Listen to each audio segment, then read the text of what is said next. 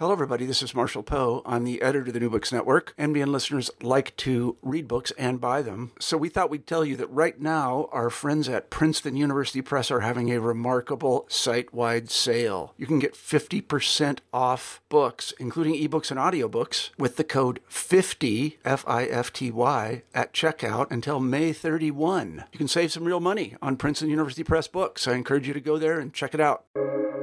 Welcome to the New Books Network. Hello, everybody. I'm Deidre Tyler, the host of the channel.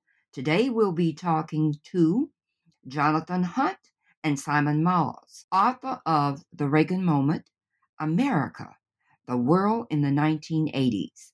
How are you both doing today? Very good, thank you. Well, thanks for having us. You're welcome. Now, you started the book talking about the misery index of the 1980s. Can you explain this more to the audience? Sure. So when Reagan entered office in January of 1981, he did so on the back of a series of criticisms of the preceding administration under the Democratic president, Jimmy Carter. And the way in which Reagan's campaign underscored what they claimed were the failures of the Carter years was this combination of unemployment and inflation. And I suppose in early 2022, I probably don't need to explain to our listeners the political effects that inflation can have on American voters. We tend not to appreciate when something that cost $3 a couple of months ago suddenly costs $4, and we tend to notice it. So the combination of this in the late 1970s, as well as an elevated unemployment rate, which I believe reached as high as 7 or 8% toward the end of Jimmy Carter's presidency, really opened a avenue for Ronald Reagan to claim that his administration would bring prosperity back to American society, along with strong and principled leadership in the rest of the world. And I think it's really important to emphasize the sense that this wasn't just confined to the American domestic sphere, in that many people in the United States and indeed around the world were looking at international relations at the end of the 1970s and had a pretty strong sense that the West, including the United States, was at best on the back foot, and at worst might have actually seemed to have been losing the Cold War vis-a-vis the Soviet Union, the growth of the Soviet military, the fact that for all of the reasons that the United States was suffering from inflation that John just outlined, the broadly autarkic oil exporting Soviet Union and its allies were somewhat insulated from the shocks of globalization that were reverberating around the United States.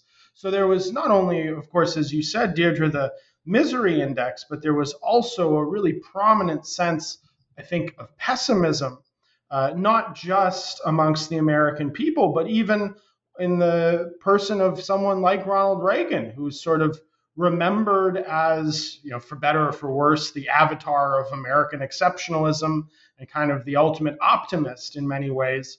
His message during the 1980 campaign is not only, just as John said, that the Carter administration has mismanaged economics.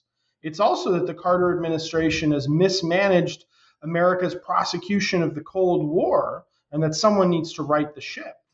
Thank you. Now, tell the audience a little bit about yourselves and how you became interested in this excellent project. So let me go first. This is Jonathan. My interest came out of, sort of questions that were arising among international historians of U.S. foreign relations.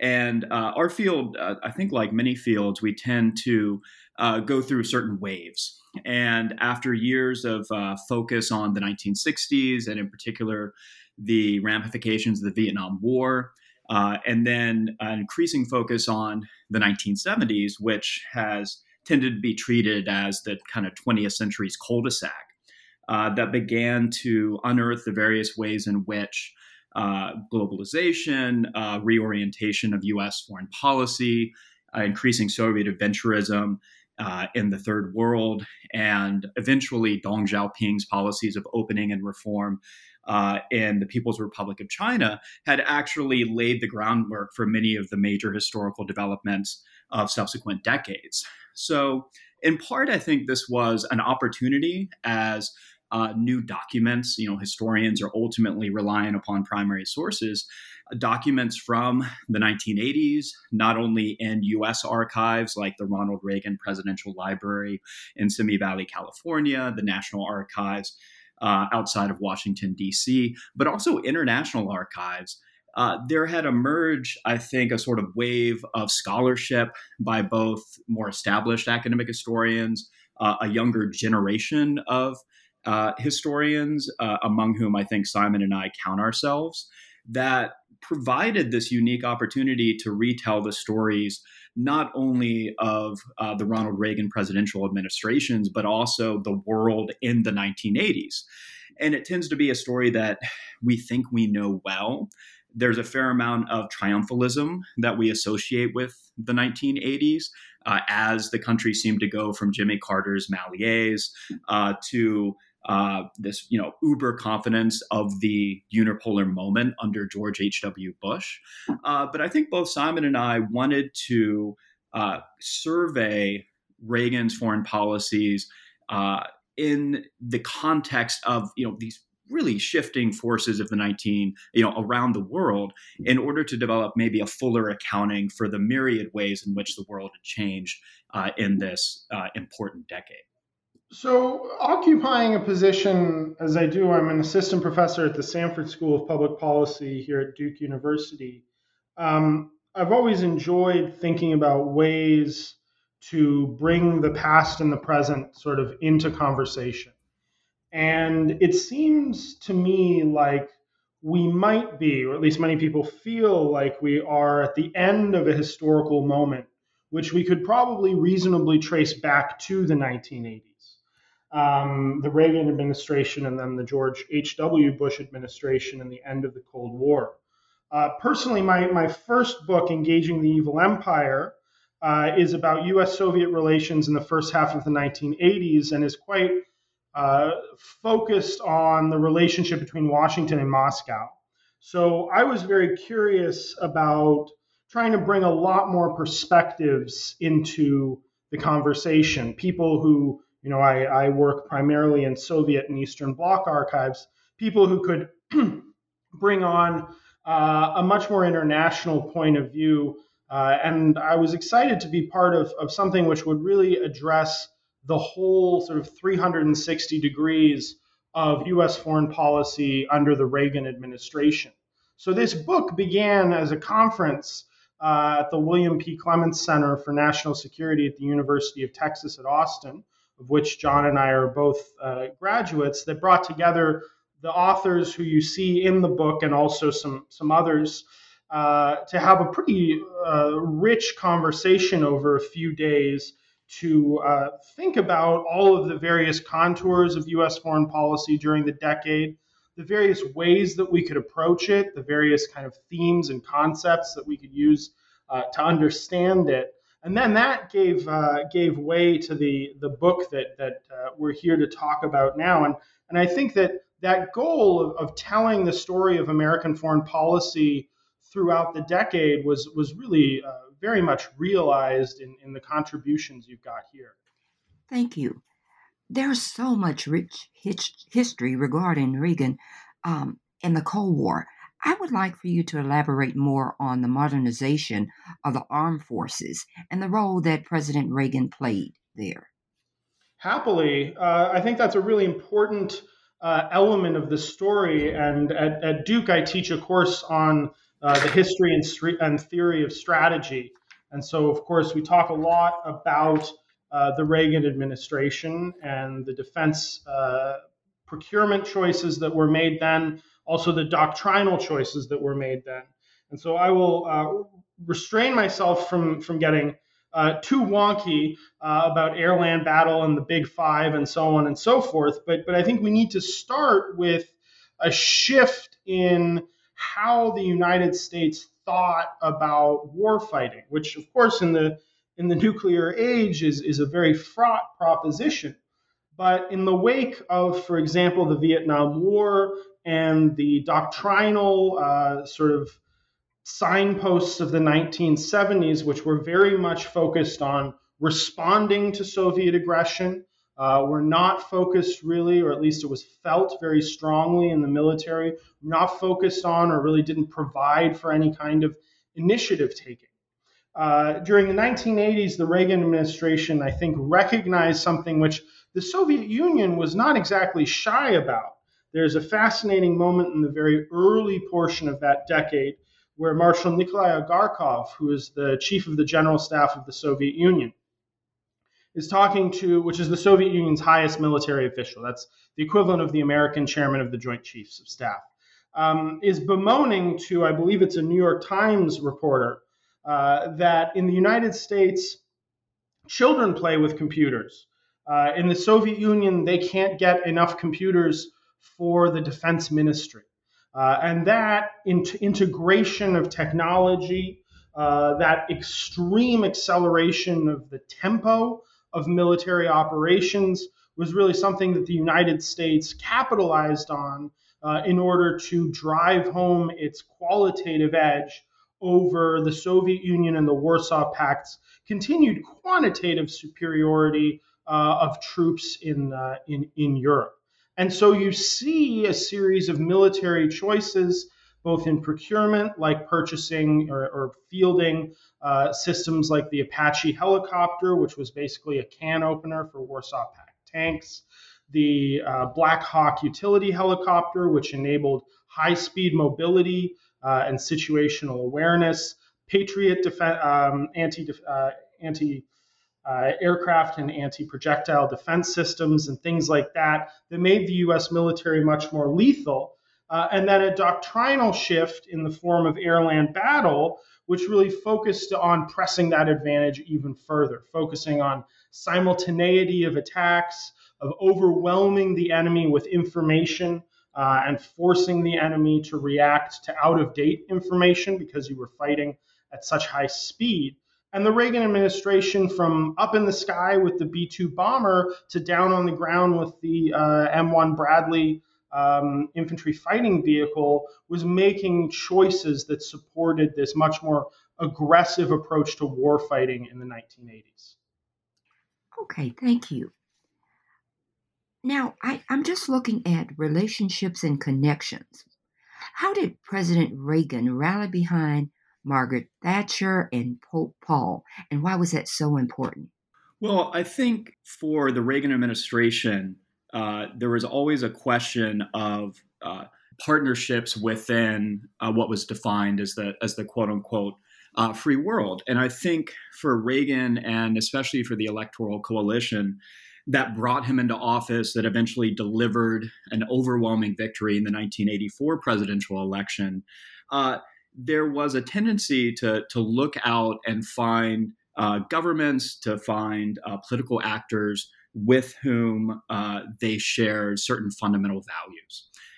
For Reagan and his moral majoritarians, the party line Republicans that filled his cabinet, that filled his government, there was, I think it's fair to say, scholars have found a definition of human rights that emphasized religious freedom above many other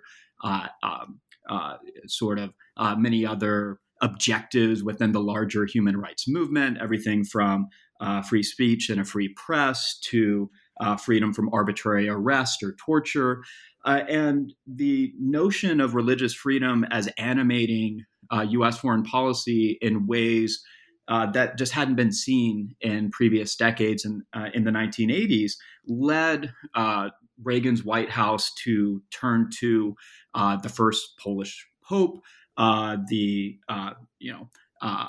real votary for Catholicism, one Pope John Paul, who could reach out and was beloved by the Poles, who were themselves undertaking one of probably the most prominent challenges to Soviet control over Eastern Europe. since the Prague Spring in 1968. So I think the Holy See for Reagan and his lieutenants really represented kind of a sword, a religious sword pointing at the heart of Soviet domination of Eastern Europe, at the legitimacy, the very legitimacy of communism as a form of governance, and especially one that had certain universal global ambitions. And likewise for Margaret Thatcher, Reagan found a partner who shared many of his criticisms of modern liberalism, of the ways in which it had elevated social goods and the provision of social goods, and in particular, large welfare states above what they saw as the paramountcy of the family and of the nuclear family. And he also found someone that, for the most part, was willing to go along with him in taking a more hardline position toward the Soviet Union and its Warsaw Pact allies. In addition, and I think this is something that our book does really well, both Reagan and Margaret Thatcher came into office, and really the mandate that they felt they had received from voters was to unleash the collective capacities of their societies through the free market. And so whether it was within their own domestic context, where both were seen as reformers, were very intent on deregulating their economies, I think thus far historians have focused for the most part on their impact on their own societies. And one thing that I think our book does very well, with various chapters on international economics, on the importance of trade and intellectual property rights in countries as diverse as the People's Republic of China and Brazil, is that Reagan felt a certain alliance of what you might call neoliberal practitioners in the 1980s that sought not only to transform their domestic societies, to increase the role played by private capital and private enterprise more generally, but this also had really important implications for the relationship that the United States and what would become the European Union had with the rest of the world, and in particular developing nations. Which in many ways would be encouraged and at some junctures almost compelled to adopt many of the economic practices that we associate with government austerity today in exchange for continued access to Western financial markets. So this is a story that we don't, has not been emphasized in previous works of history. And I think it's one that our edited volume really sheds important light on. And I think the authors in the book also draw out some of the important points of contradiction and complicate our understanding so that we can see how, on the one hand, for example, in the Reagan-Thatcher relationship, it is so close for all of the reasons that John just outlined. But of course, they also diverge pretty critically on some important policy issues. For example, one of our chapters deals with the dispute over Reagan's attempts to impose extraterritorial sanctions on a gas pipeline that was in the process of being constructed from Siberian oil gas fields out to Western Europe, a theme which resonates today in late January 2022, without a doubt. This was an attempt by the Reagan administration to punish the Soviet Union, but it was perceived by, for example, Margaret Thatcher as being directly opposed to the interests of the United Kingdom, and in particular, some of the major industrial concerns, which in the early 1980s were hurting and needed the business, even if it was constructing a Soviet natural gas pipeline. And Thatcher ultimately prevails over Reagan. There's also great stories in the book by some other authors about the extent of their distinct disagreements over the nuclear weapons question. Ronald Reagan was, I think we know at his core now, a nuclear abolitionist, whereas Margaret Thatcher saw nuclear weapons as the only thing that was keeping Europe at peace and certainly keeping the United Kingdom safe. And so their views on that issue were pretty diametrically opposed. So the chapters, I think, also show us the complexity of these types of relationships between leaders and relationships between countries, where, even if you largely agree, are treaty allies, personal friends, you still might have national interest questions, which actually are at cross purposes. Very well said. Again, we're focusing on relationships. And in the book, there were discussions about President Reagan and his meetings with Gorbachev in Switzerland and also in Iceland. Can you give us those significance of those meetings?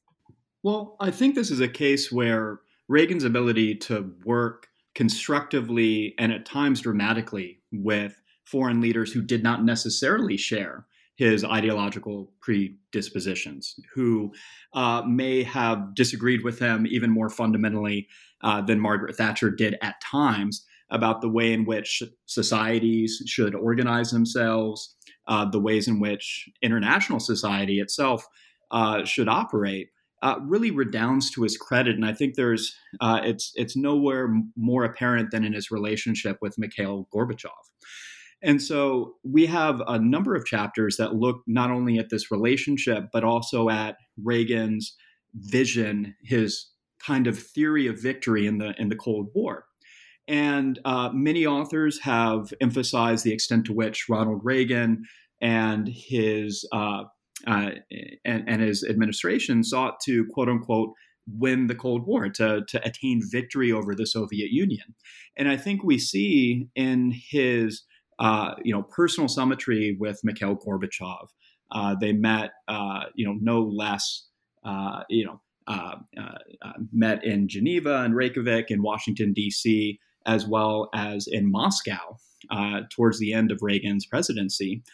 His ability to develop trust, to develop a personal rapport with a Soviet leader who really arrived at the initial summit assuming that Reagan, having a very low opinion of Reagan, believing him to be, primarily a sort of product of the American political system, of a American conservative movement that Gorbachev thought to be terrifically hidebound and incapable of adapting to circumstances, of being, intellectually rigid, and finding that over the course of multiple summits with Reagan, that this was A, somebody that he could work with, B, somebody with whom he could actually enjoy the process of give and take, who would, disagree when they had disagreements, but do so in a way that was candid, that was fair, and that was challenging, and eventually, I think, gave both men the sense that this was somebody with whom they could take risks. And for two international statesmen, the leaders of the two great superpowers of the Cold War, the ability to take risks, to be able to perhaps go a little further than their domestic constituencies felt comfortable with, was, I think, just an incredible achievement on both sides. For Ronald Reagan, many of the neoconservatives who brought him into office, who believed that Jimmy Carter lacked the cutting edge necessary to deal with his Soviet counterparts, they were in many ways aghast at the extent to which Reagan and Gorbachev discussed not only a relaxation of tensions, increasing economic and social ties between the two superpowers, but at Reykjavik and Iceland, the prospect of dismantling their strategic nuclear weapons and even wholesale nuclear disarmament, which was, I think, incredible. And we see from the documents the response within the Reagan administration, as well as from Gorbachev's military advisors. They were absolutely gobsmacked. They were they thought that this was incredible. So I think in this relationship, you see, first of all, Reagan's sense that the Cold War was less about defeating the Soviet Union than transcending it, than encouraging Soviet leaders to eventually see the world the way Washington did, the way that Reagan and his closest advisors, such as Secretary of State George Shultz, did. And I think nowhere was this more apparent than in that personal, call it almost a kind of partnership between Reagan and Gorbachev. But I think this is something that Simon could speak to as well, given that he's written a fair amount about U.S.-Soviet relations himself. Yeah, I think analytically, I take a somewhat more cynical view than my co-editor. I think there's a big story to be told here about the Reagan administration pressing the American advantage and recognizing that in Mikhail Gorbachev, they were dealing with an individual who was growing less and less able to resist for the simple reason that he needed foreign policy successes, even if that success looked like putting his name to a pretty strikingly unequal treaty like the INF Treaty of 1987, which saw the Soviet Union destroy almost 4 times as many intermediate range nuclear weapons. Those are weapons with ranges between 500 and 5,500 miles, than did the United States, and also ceded a massive advantage in air and sea launched nuclear weapons in the European theater to the United States in the late 1980s. This was an individual for whom domestic politics were going so strikingly badly, as his hallmark reform programs of glasnost, that's sort of political liberalization, and perestroika, which is economic restructuring, were really hitting bump after bump in the road. So I think on the one hand, you have, as John rightly said, the ability of the two to do serious business, to see the other as acting in good faith, which if you look at sort of the trajectory of US-Soviet dialogue throughout the Cold War, that was certainly far from always a given. But also a recognition in Washington and Moscow alike that the United States was really sort of in the driver's seat, so to speak. And I think there was really little that Gorbachev could do, especially by those late summits in Moscow or the final summit at Governor's Island, to really change the course of that. And I think the chapters in the book illustrate really nicely the extent to which that's, of course, a story about the Cold War contest between the two superpowers, but this is playing itself out really around the globe. Democratization is taking hold not just in the Soviet Union, but also in the Philippines, for example, or certain parts of Latin America. So this is about bigger trends, I think, that the diverse chapters in the book illustrate, with which both superpowers are grappling, but which in many ways the United States is riding. Now we're going to switch and look at events. Was President Reagan surprised at how fast the Berlin Wall fell? Absolutely. He said in the 1980s that he didn't think that he would live to see the end of communism. He said publicly that he thought that this would be perhaps as soon as 60 years, so 2040s. I think it definitely surprised him that he lived to see the Berlin Wall come down in late 1989, and of course to see the Red Star come down for the last time over the Kremlin in late 1991. He was very much, I think, focused on positioning the United States as advantageously as possible within the Cold War during the 1980s, because he expected that it would continue for quite some time. And indeed, when a lot of American intelligence analysts, for example, looked at Mikhail Gorbachev, they saw him as someone who was preparing the Soviet Union to fight the Cold War for the long haul. And indeed, they were not entirely incorrect when it came to the motives behind Gorbachev's reforms in foreign and domestic policy. Here was a Soviet leader who believed that the way that he could get the Soviet Union back on track, if you will, was to reduce tensions with the United States in order to buy himself breathing space, especially economic breathing space, and of course to capitalize on some liberalization reforms in the economy in order to make it more effective all around. As John said, you also see similar phenomena taking place in the People's Republic of China at this time too. So I think Reagan was absolutely surprised by the speed with which the entire sort of Soviet sphere of influence and indeed communism in the Soviet Union came down. After doing this project, what message would you want the audience to leave with concerning President Reagan? I think that Ronald Reagan occupies a great deal of sort of space in Americans' historical memory. He's sort of lionized by some on the right, demonized by others on the left. And I think that both of those archetypal images of Ronald Reagan are, to a greater or lesser extent, caricatures. I think that what the book shows and what all of the authors whose work is within it show is that there were so many facets to the Reagan administration. There were successes, and of course, there were failures. There were really great ideas, and there were boondoggles. And that, like most of us, Reagan the individual, Reagan the president, and the Reagan administration really contained multitudes. So I would hope that readers of this collection would come away with a greater appreciation for all of the variation and nuance within the Reagan foreign policy, for example, understanding some failures, for example, in dealing with Latin America, at the same time as appreciating successes, for example, in dealing with the Soviet Union.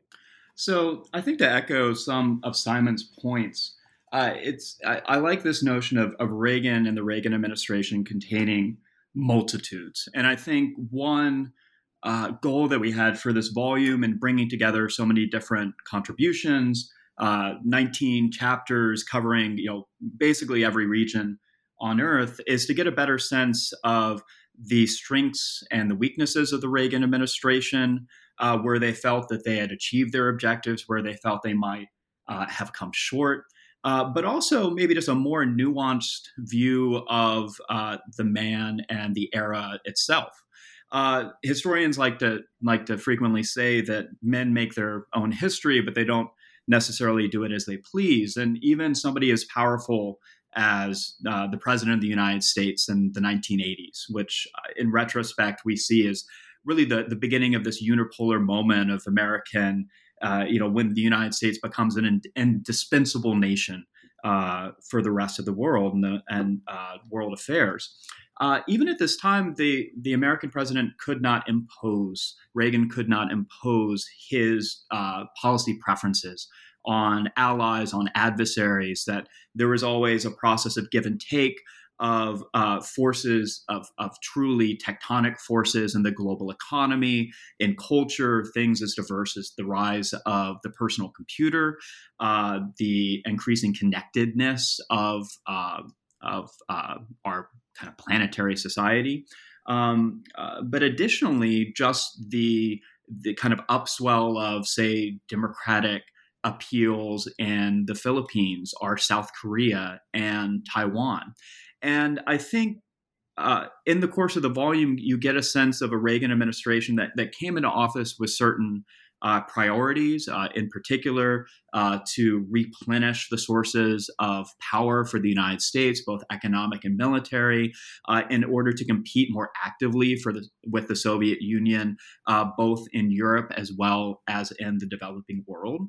But you also get a sense of an administration that could be quite ideological, and then in terms of this anti-communist imperative, this drive, but at the same time reach out, and in the case of Reagan, to adjust his views of, say, the People's Republic of China. He came into office as a staunch friend of the Republic of China on Taiwan, one who really pilloried the Nixon, Ford, and Carter administrations for opening relations to China and eventually normalizing them in 1979.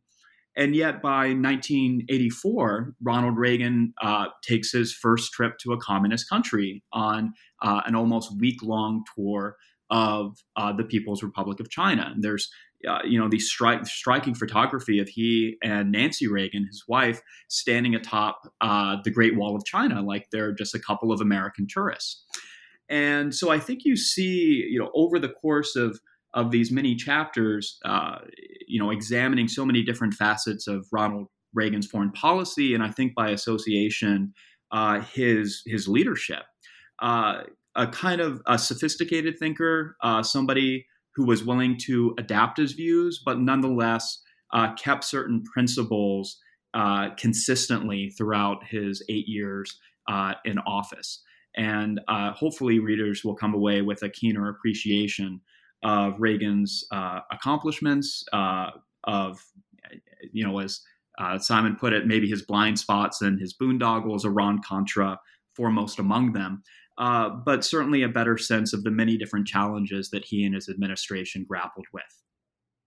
I think if I can add one more point, it would just be that there's one final message which it would be remiss of us not to address, and that is just how much more work there is to be done. I think that the authors whom we're showcasing in this book are, at various different stages in their careers. Some of their contributions are kind of brief encapsulations of existing work. Others are really first drafts of much longer projects that are currently in process. And I think the message that certainly anyone who's interested in the period ought to take away is that we're seeing archives opening.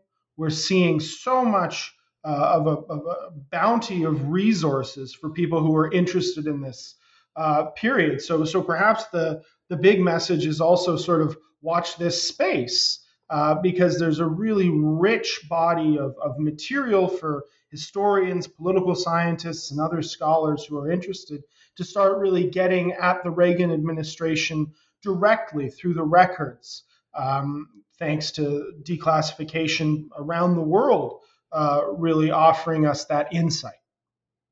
Well, we've taken up a lot of your time. What is your next project?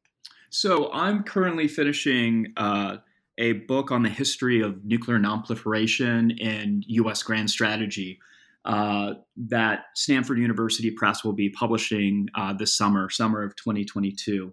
The title will be The Nuclear Club, How America and the World Policed the Atom from Hiroshima to Vietnam. And once that's wrapped up, this has been a long project that originated with my doctoral dissertation. I will be beginning a new book project on the history of U.S. PRC economic relations since the 1970s. Well, as I said, my first book, Engaging the Evil Empire, came out in the fall of 2020, and it's about U.S.-Soviet relations in the first half of the 1980s. I'm now at work on a project which is an international history of the Warsaw Pact, using archival records from intelligence services, military records, diplomatic records, and domestic political records from all of the Pact's members. That project is tentatively called On Guard for Peace and Socialism, the Warsaw Pact, 1955 to 1991. And I am right now in the process of researching that, traveling to archives, and I'm hoping to have a book out sooner rather than later, but it is indeed a heavy lift. Those sound like great projects. We'll be waiting for them. Thank you for being on the show. Thanks for having us. Thanks, Deirdre.